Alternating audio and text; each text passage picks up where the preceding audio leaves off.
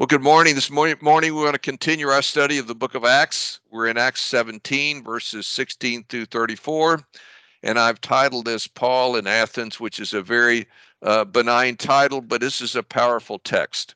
So I want us to really get our bearings here and enjoy how Paul has dealt with these pagan people who were biblically illiterate in the first century. And that's a powerful lesson for us because largely we live in a biblically illiterate world today, and we need to know how to bring the truth, the good news of Jesus as Lord and Christ, to all people in all settings. And Paul gives us a great example of that.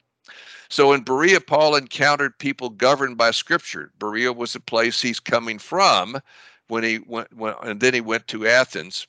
And the people in Berea were more noble than the people in Thessalonica. Both places had a synagogue, but only the people of Berea really were clearly regulated by Scripture because they took what Paul taught and they evaluated it against Scripture. And Paul commends them and calls them more noble. That's clearly a model for us. We need to learn to evaluate all truth claims against Scripture. The only thing that we want to hold on to is that which is aligned with Scripture. This is called sound thinking. Now, in Athens, he will find people there that have some biblical literacy. There was a synagogue in Athens, but his primary role in Athens appears to be dealing with the pagans, dealing with pagan elite who think they're very, very intelligent. The problem is they don't know that they're deranged thinkers. This is now the second incident in the book of Acts where Paul is dealing with people who are biblically illiterate. The first time was Lystra in Acts 14, verses 8 through 19. And in both cases, both here in Athens and in Lystra, he will use the approach of natural theology, that is, general revelation, to present the good news of Jesus as Lord and Christ.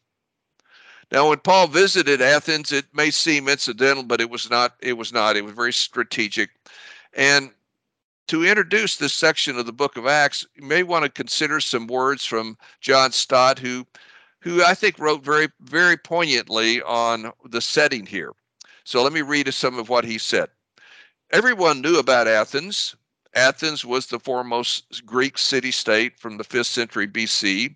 Even after its incorporation into the Roman Empire, it retained a proud intellectual independence and also became a free city.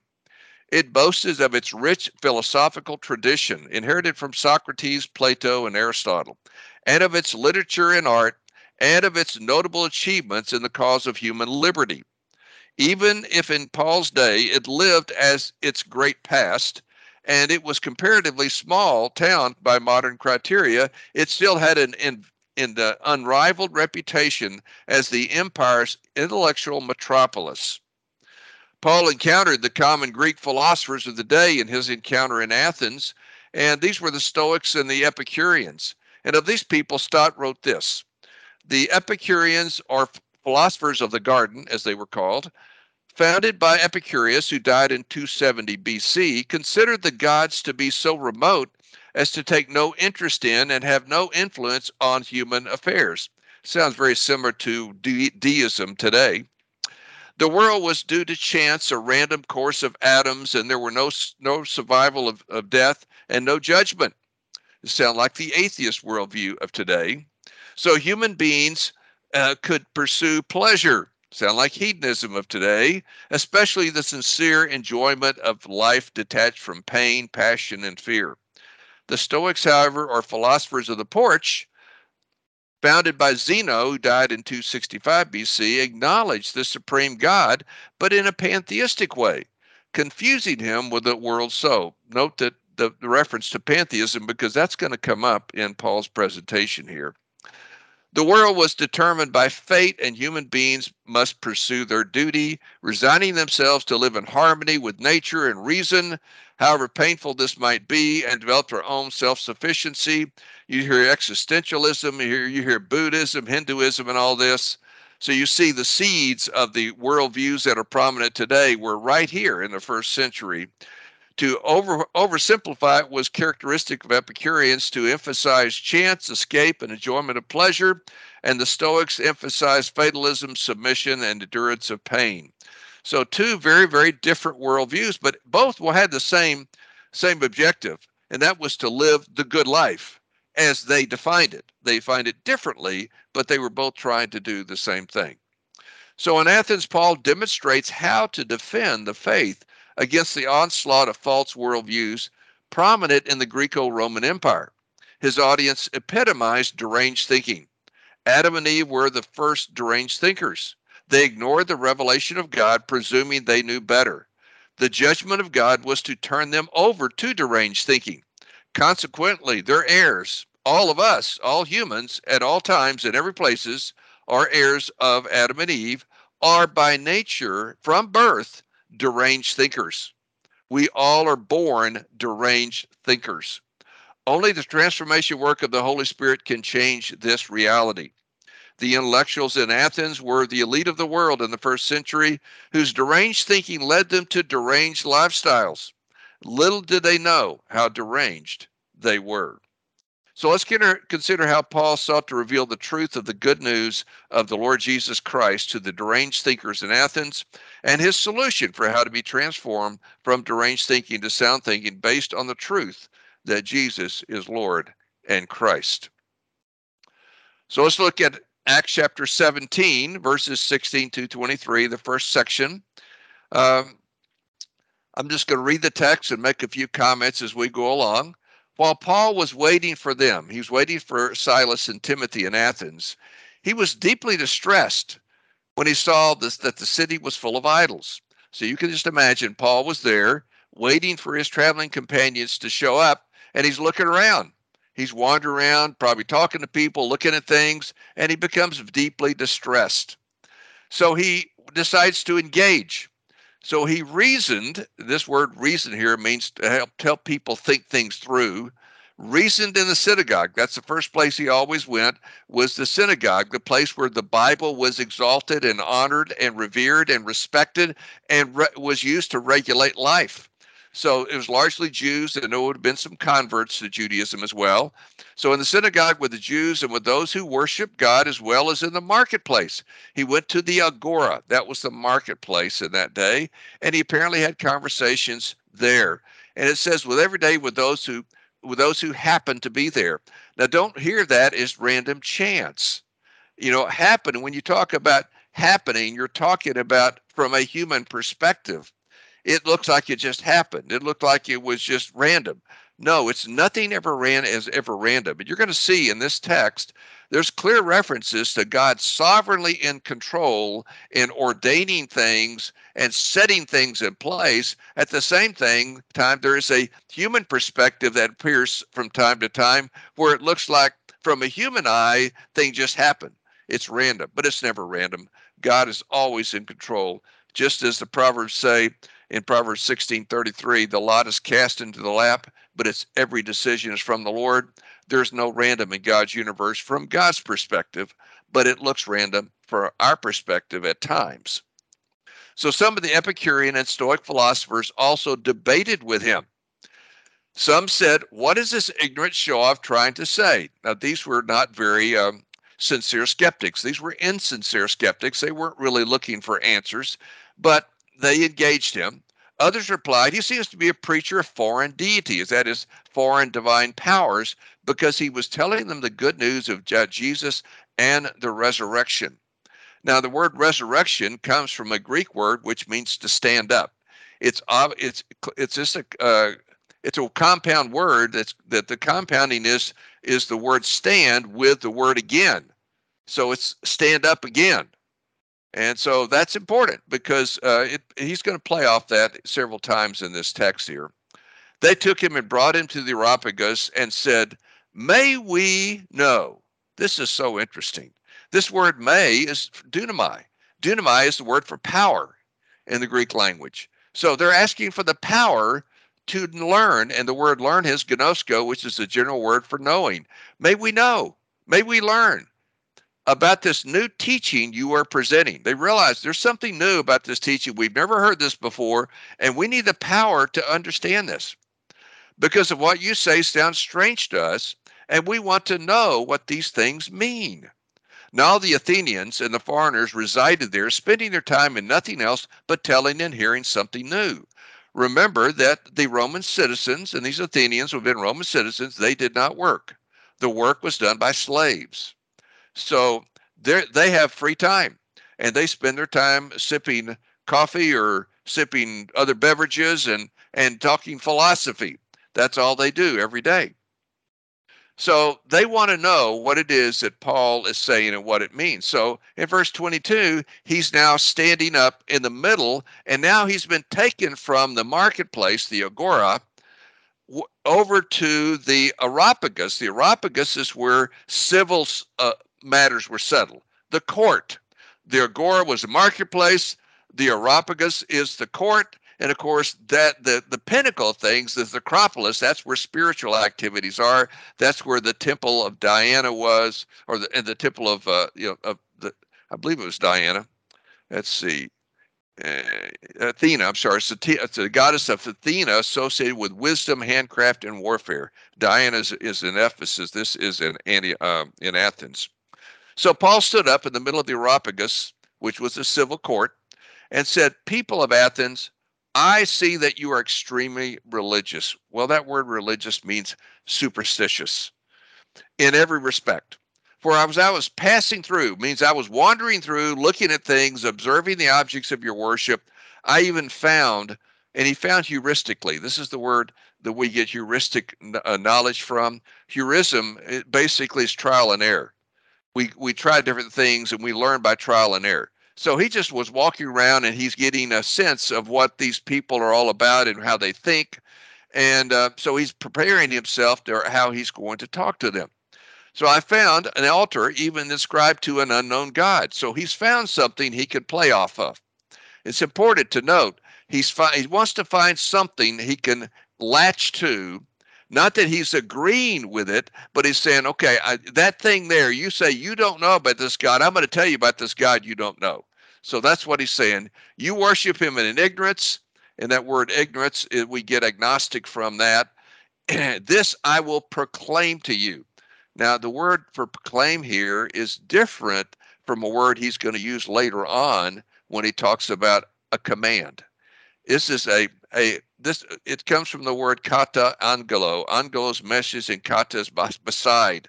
It's kind of a message, it's a message against. Kata's against and angelo's a message. So I'm proclaiming to you a message that's against what you normally think. So that's the introduction. So now here comes Paul's apologetic. Verse 24, the God who made the world, the cosmos, and everything in it. Now you see I've got this word pas in here. I've got making note of it.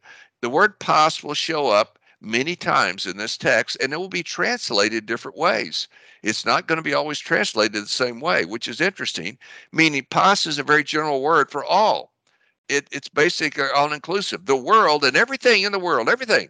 There's no exceptions. He is the Lord of heaven and earth. So now he's telling us that the world, the cosmos, includes heaven and earth. He does not live in shrines made by hands. So here immediately we have a creator who is transcendent. So we have a creator and a transcendent creator. Those are things that are foreign to them. They don't understand that. So Paul is declaring this to them. He's using general revelation. He's going to play off general revelation, the revelation of God in creation, to make his points. He's asserting that the universe that you're in, the heavens and earth, all of it has come from a creator, one creator. So they're listening.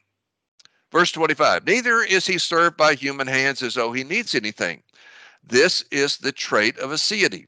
And we'll talk more about this later, but very briefly, what aseity is that God is not needing anything from anyone. He's not dependent on anyone. He is a uncaused cause. He is a self-sufficient person. He is a self-existent person who is not dependent on anything or any being or anything else. He is completely self-sufficient in himself. Since he himself gives everyone, now we have pas again, life, zoe, biological life, and breath, and all things. So now this is appealing to ontology. the being that you're in. And of course, the Greeks, I'm using words that they would be very familiar with because they were very good philosophical thinkers. We're not so good at that. So if I use ontology, you might say, what is that? That is the study of being, the essential nature of being. There's an ontological argument that says the existence of God to some degree is revealed in the existence of man, because man has existence. If man is real, there has to be a creator of man who is real as well. So ontological argument argues from being, from the reality of being. From one man, he's made every, again, pas, again, nationality, which is really ethnos, it's really ethnic groups. The word nationality is a little misleading to us today because we think of geography, but ethnicity wasn't tied to geography. It was tied to different people groups, more to languages than anything else. Secondarily to geography, and thirdly to maybe skin color or things like that, facial features. So he's talking about how every ethnicity God has made to live over the whole earth. So we have God who is the creator of all mankind, the creator of the earth, the creator of all the systems of the earth, because cosmos refers to systems. He's determined their appointed time. So now we have the sovereignty of God very clearly explaining everyone exists at the sovereign pleasure of God when he chooses and how he chooses them to exist. So that's very important for us. We're not process of random chance. Our existence is ordained by God, who our family is, where we're born, when we're born, what our skill and ability, our aptitudes, our opportunities, our relationships, everything about our life, God has appointed. And he's given us a time of birth and a time of death, a kairos time, and boundaries by which we live in. We live in a sovereign universe where God makes the choices. That offends us because we want to make the choices. We want the freedom to do what we want to do. Well, what he's telling everyone here, that's not reality. God gets to make the choices because he is the sovereign Lord of the universe. Verse 27, he did this so that they may grope, may seek after him. So now we're moving into teleology. We've been into cosmology, ontology. Now we're moving into some teleology. The purpose of all this. God has done this so that man might seek him. You see, God is not hidden. God is transcendent, but he is immanent as well. There are many in professing Christians today that believe God is hidden. So we have to go reveal him to people. That's what drives world missions, is the presumption that God is hidden. God is not hidden. God is immanent. He's available. He's findable. He's not hidden in such a way that we can't find him. But we have to seek him. Humility, submission, and teachability are the way that we begin to seek him. As long as we in our rebellion don't seek him, we won't find him. We find him as we humble ourselves. So he says he did this so that they may seek him, and perhaps they may reach out and find him. This is again, this is the same word, heurisko, which means it's a trial and error kind of thing.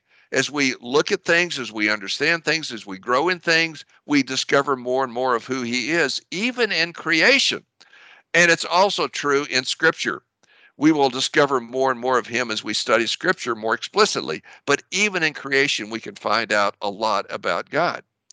And we can learn he is not far from each one of us. He is close by. He is not hidden.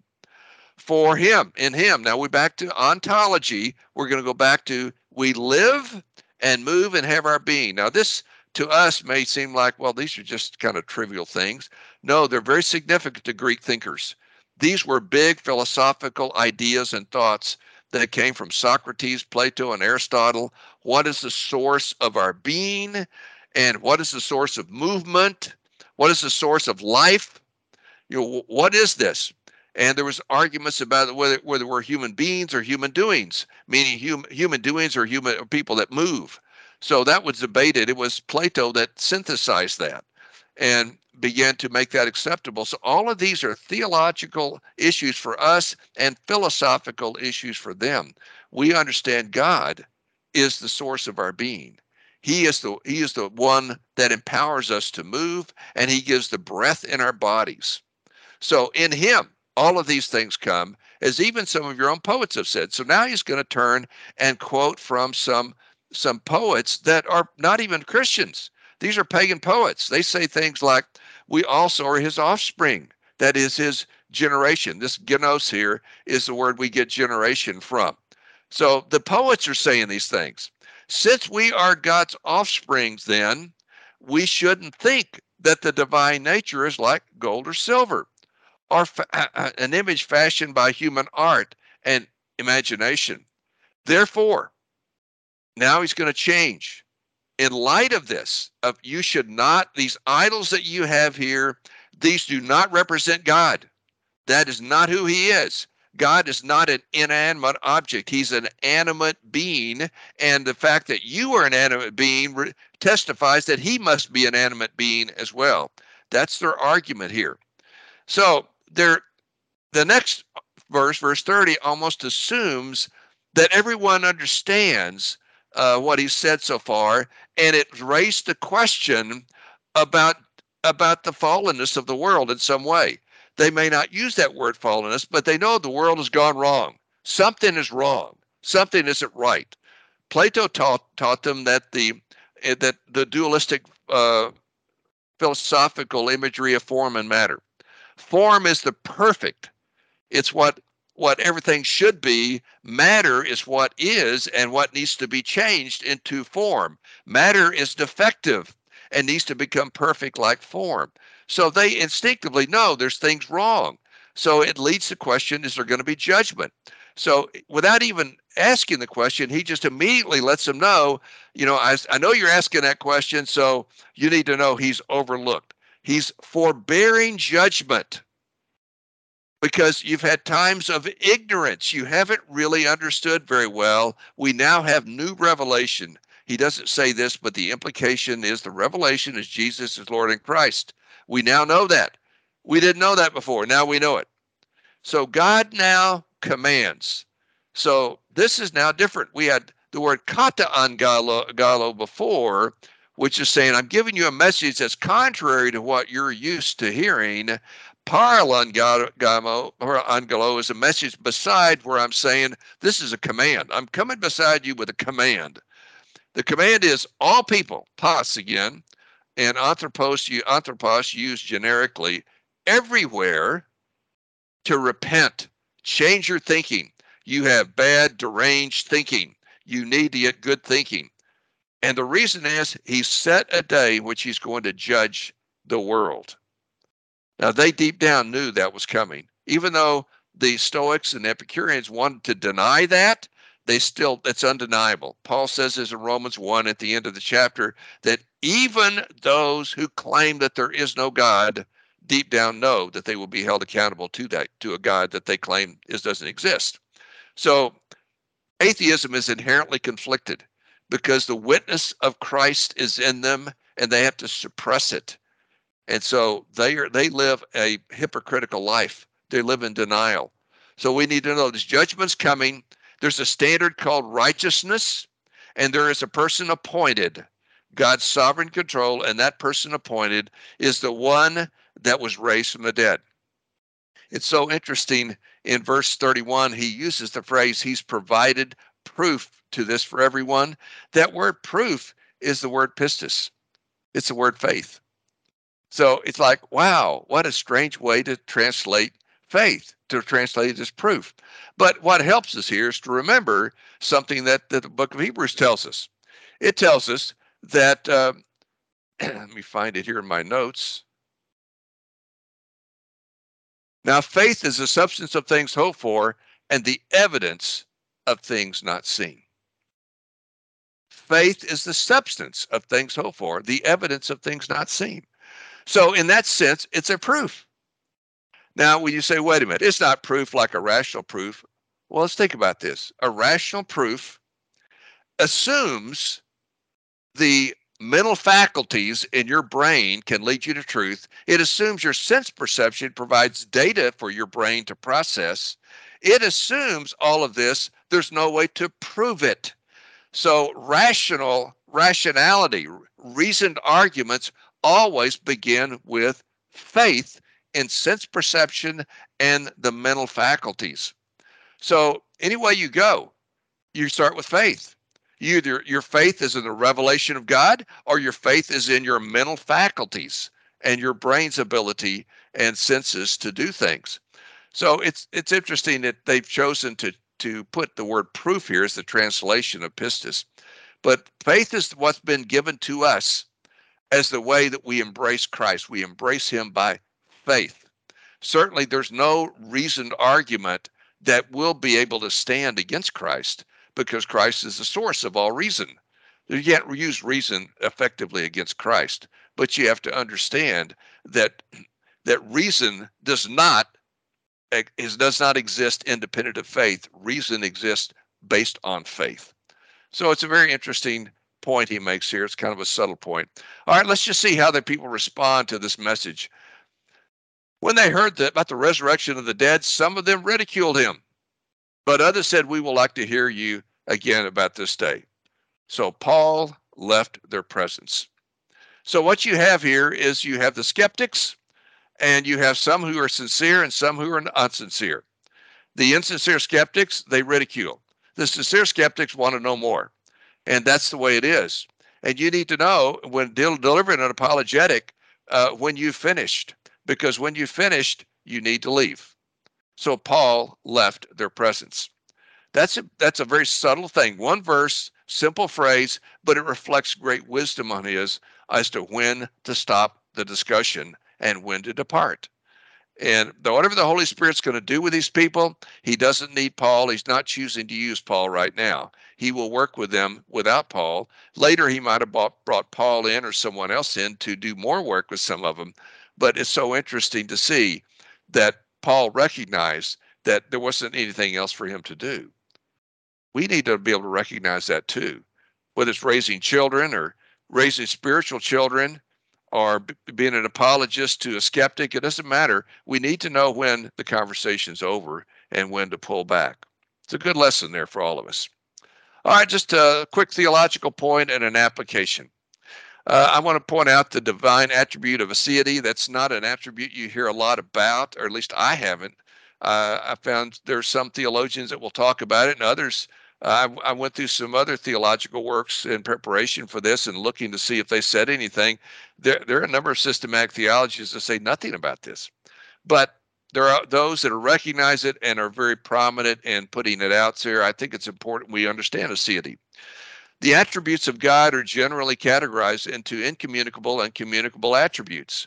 The former are traits unique to God. That is, incommunicable attributes are not traits that we have. His eternality, his omnipresence, his omniscience, he's all powerful. He is all knowing. He is everywhere. There's no end or beginning with him. He's infinity, eternal. So he's got attributes that we can't begin to touch. But there are other attributes that he has that he shares with us. We call those communicable attributes.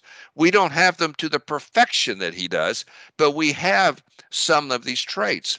The communicable attributes are the basis for mankind being made in the image of God. So one of the incommunicable attributes of God is the trait of aseity. Aseity refers to the self-existence and non-dependent nature of God. None of us are self-existent, and none of us are independent. We all are dependent beings. We exist at the sovereign pleasure of God. We are contingent beings. He's a necessary being. Necessary means he cannot help but exist. And contingent beings require necessary beings or other contingent beings for their existence. So, he is non-dependent. He does not need anyone or anything. So Sproul, in his book on Everyone's a Theologian, I think, has got a nice little couple of paragraphs on this. So I'm going to read these real quickly to you. The ultimate difference between God and other beings lies in the fact that creatures are derived, conditional, and dependent. However, God is not dependent. He has the power of being in and of himself. He does not derive it from anything else. Scripture tells us that in God we live and move and have our being. That's Acts 17:28. But nowhere are we told that God has his being in man. He has never needed us to survive or to be. He doesn't need anything from us. He doesn't need our money. He doesn't need our intelligence. He doesn't need our wealth, nothing. And yet we cannot survive for an instant of power of being without his being upholding our being. We're totally dependent upon him.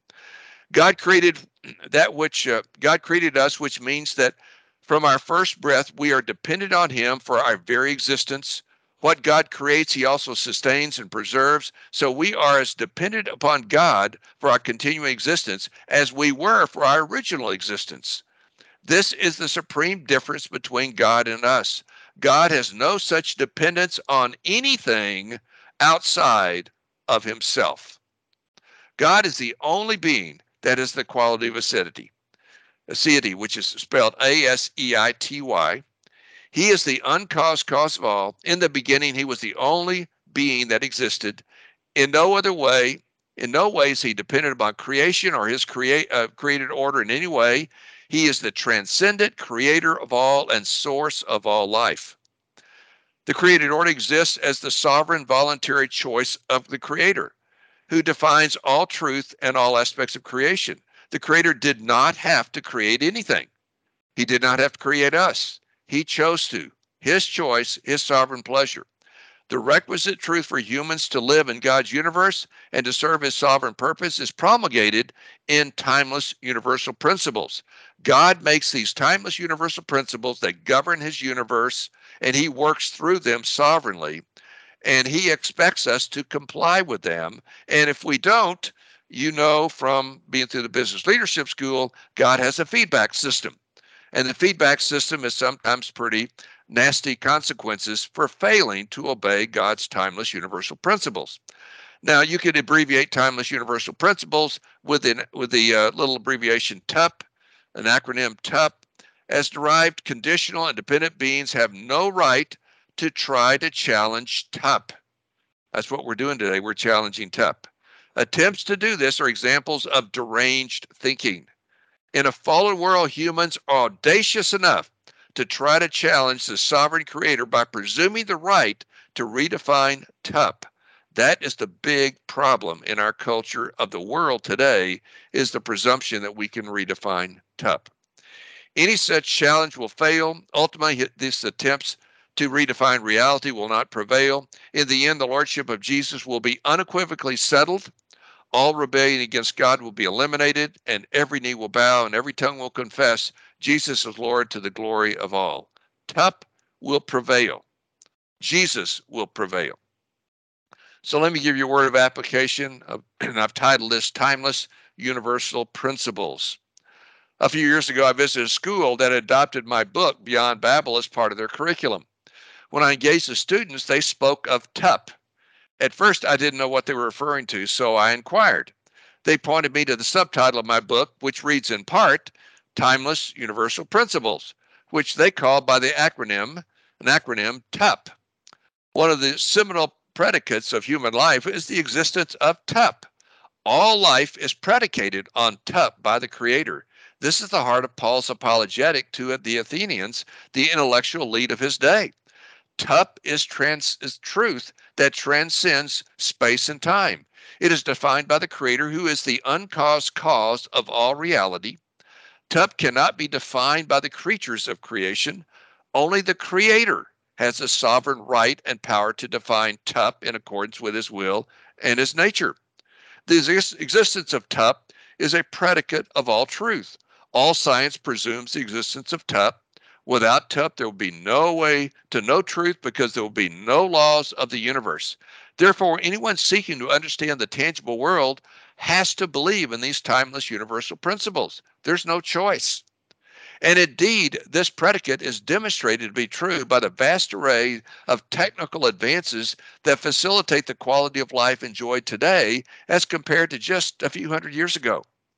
The existence of timeless universal principles is therefore undeniable. Now, notwithstanding the overwhelming empirical data of the existence of TUP, mankind continues to question the existence of the Creator and his tup. One might ask why. Theologically, the explanation is simple: total depravity, the total inability of mankind to do enough good works to please God. Mankind is in a state of rebellion against God and has been in that state since Adam and Eve sinned. Adam and Eve were the first deranged thinkers. They presumed they knew how to manage creation better than the Creator. This deranged thinking led them to disobey God, rebel against God, to sin against God, to disobey his one commandment. God's response was to turn them over to deranged thinking, because it took deranged thinking to disobey God. He said, okay, you want to think deranged? I'll let you think deranged. You and your heirs, from now on, you'll be deranged thinkers until I restore sanity and sound thinking to my creation. Consequently, all their heirs, namely all of us, are by nature, from birth, deranged thinkers. This means that every human is born with a bias to deranged thinking. Well, with this bias, mankind is impotent to redefine tup, though mankind is attempting to do so. Now, to be clear, deranged thinking does not mean humans are incapable of any sound thinking. By virtue of common grace, humans can think soundly enough to survive in God's universe, but they can't think soundly enough or to act well enough to be salvific. Fallen humans are impotent to be salvific. They're impotent to think soundly enough to be able to live according to the will and ways of God. So we have some ability to think soundly, but it's very, very limited. So some examples of the deranged thinking that are today, they're very prominent, very common in our culture today. First of all, atheism. Atheism has no answers for anything. It has no way to develop a value system that will support society.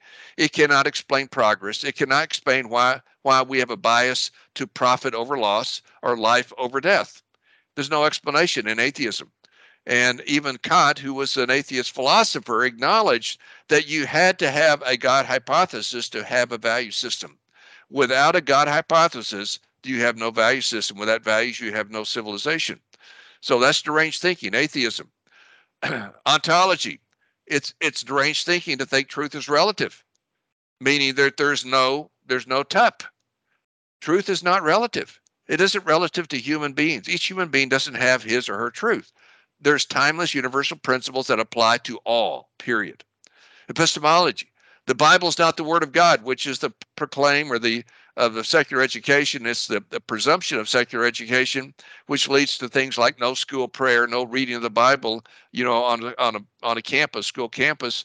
Well, Jesus is the source of all truth. If education is about discovering truth, how can you possibly exclude the source of all truth from your education system? Deranged thinking.